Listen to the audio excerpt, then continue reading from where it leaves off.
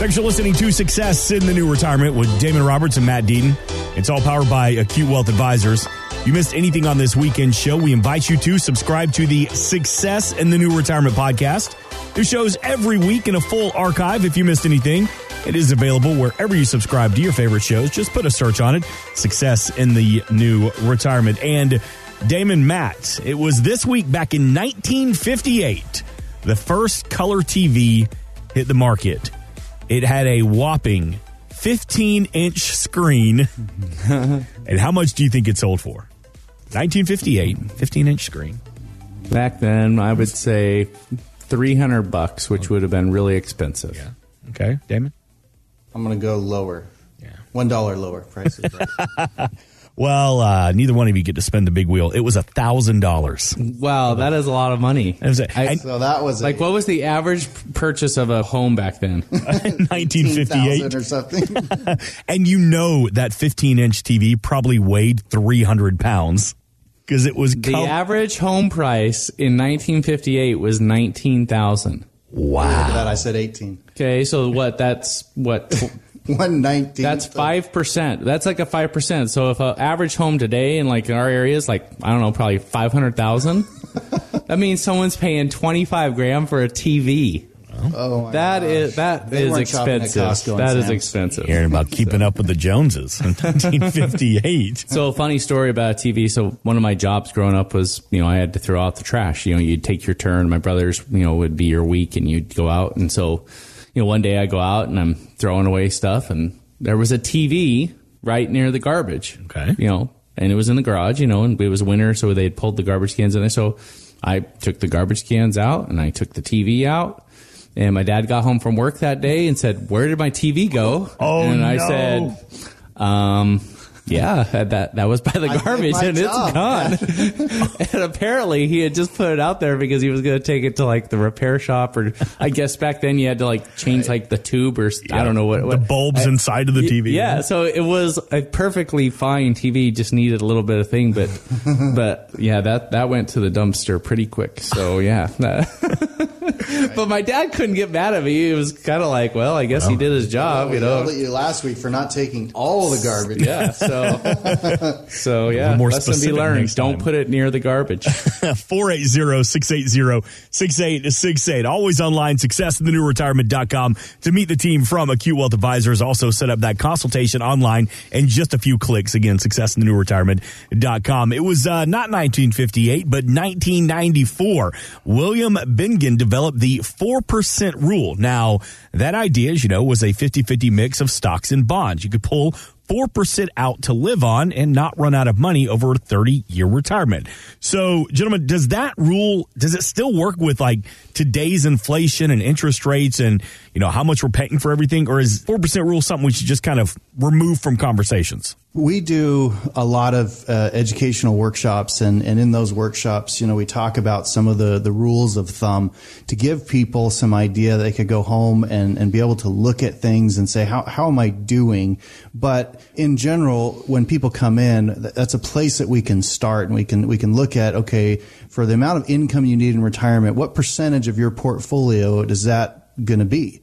And is it sustainable? And if not, what can we do to get more income from different buckets of money? And so that rule is not irrelevant. It's certainly a great place to start, but then it's about, all right, how do we create a plan that's unique for you? Do you have a pension? And if so, what will it pay to your spouse after you're gone? What does your Social Security benefits look like? And how much of your monthly nut is that going to cover?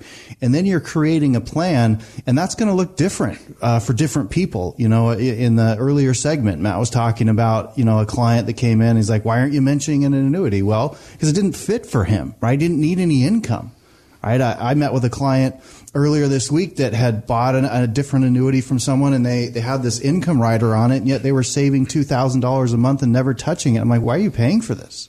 why are you doing that? And so, the 4% rule is a conversation about income in retirement. And that's the number one concern of any retiree that comes in is, am I going to outlive my money? And so it's our job to help people understand, how do you maximize the efficiency in your Social Security, in your pension, and in your investments, and then minimize the taxes so that now more of these dollars that you've worked your entire life to save are going to go back into your pocket, not into Uncle Sam's, not into losses in the stock market, and that are going to create that income that you crave to live the lifestyle that you dreamt of, whatever that is. Mm-hmm. I would say, no, let's not throw out something that is a good place to start, but then you've got to create something unique for your situation based on sound principles of retirement planning. What's interesting about that is that Morningstar did a study and said if you're going to have like an all stock portfolio, that withdrawal rate should be closer to 3%. So again, when you have someone saying 4, Morningstar saying if you're aggressive, it needs to be 3. And so one of the things that Damon and I try to help build a financial plan around is, again, the more you can control how much growth you're going to consistently get in your portfolio, if you can extract out the volatility inside of a portfolio, it generally leads to a higher withdrawal rate. So again, just to quantify this, if you had $1 million and you're doing a 3% withdrawal rate, that means the first year you're taking out $30,000. If you can get that up to 4%, that means you're taking out $40,000. If you can get that up to a 5% withdrawal rate, that's $50,000. That's a big difference in what you're getting on a monthly basis to cover your expenses, to be able to travel, do all those things. So one of the keys is figuring out the appropriate withdrawal amount and designing a portfolio that allows you to take more. Because if you can take more, it means you don't have to have as much saved up, or if you do have a lot saved up, you can increase that standard of living. But like Damon was saying, you've got to do it in a way where you're not jeopardizing your financial stability, where you potentially are running out of money. Mm-hmm. And again, if you're not paying attention to it, you're just like, well, I don't care. I'm going to start taking 5%. And, if I do the math, if I take out 5%, if the account doesn't grow at all, then it can last for 20 years. I think I'm going to be dead in 20 years. I've had people say that to me. Well, I say to them, number one, you don't know that. Number two, what happens if you have a loss of 5 or 10% and then you take out your 5%? It's not going to last 20 years. What happens if it only lasts 12 or 13 years?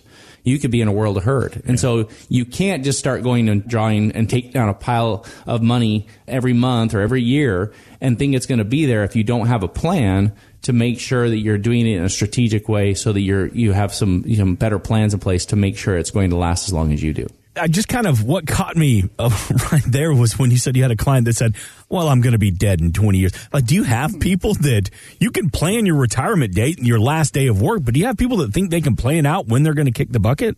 You'd be surprised how many people walk in and be like, oh, I don't need to worry about 30 years. My parents died here. They did this, whatever. And you say, well, that is true. And again, family history and medical, all of that factors into how long you're going to live.